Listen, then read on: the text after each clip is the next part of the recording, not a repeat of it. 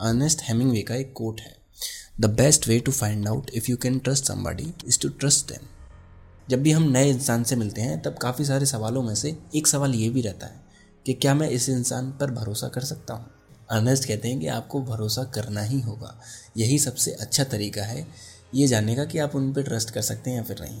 क्योंकि अगर आप कन्फ्यूजन में रहोगे तो आप अपनी तरफ से 100% नहीं दे पाओगे सामने वाले को, और अगर आप अच्छे से 100% अगर नहीं दे सकते हो तो सामने वाला इंसान भी आपको ट्रस्ट कैसे करेगा, क्यों करना चाहेगा वो भी। तो इसलिए ट्रस्ट करके देखो सामने वाले पर और फिर देखते हैं क्या होता है।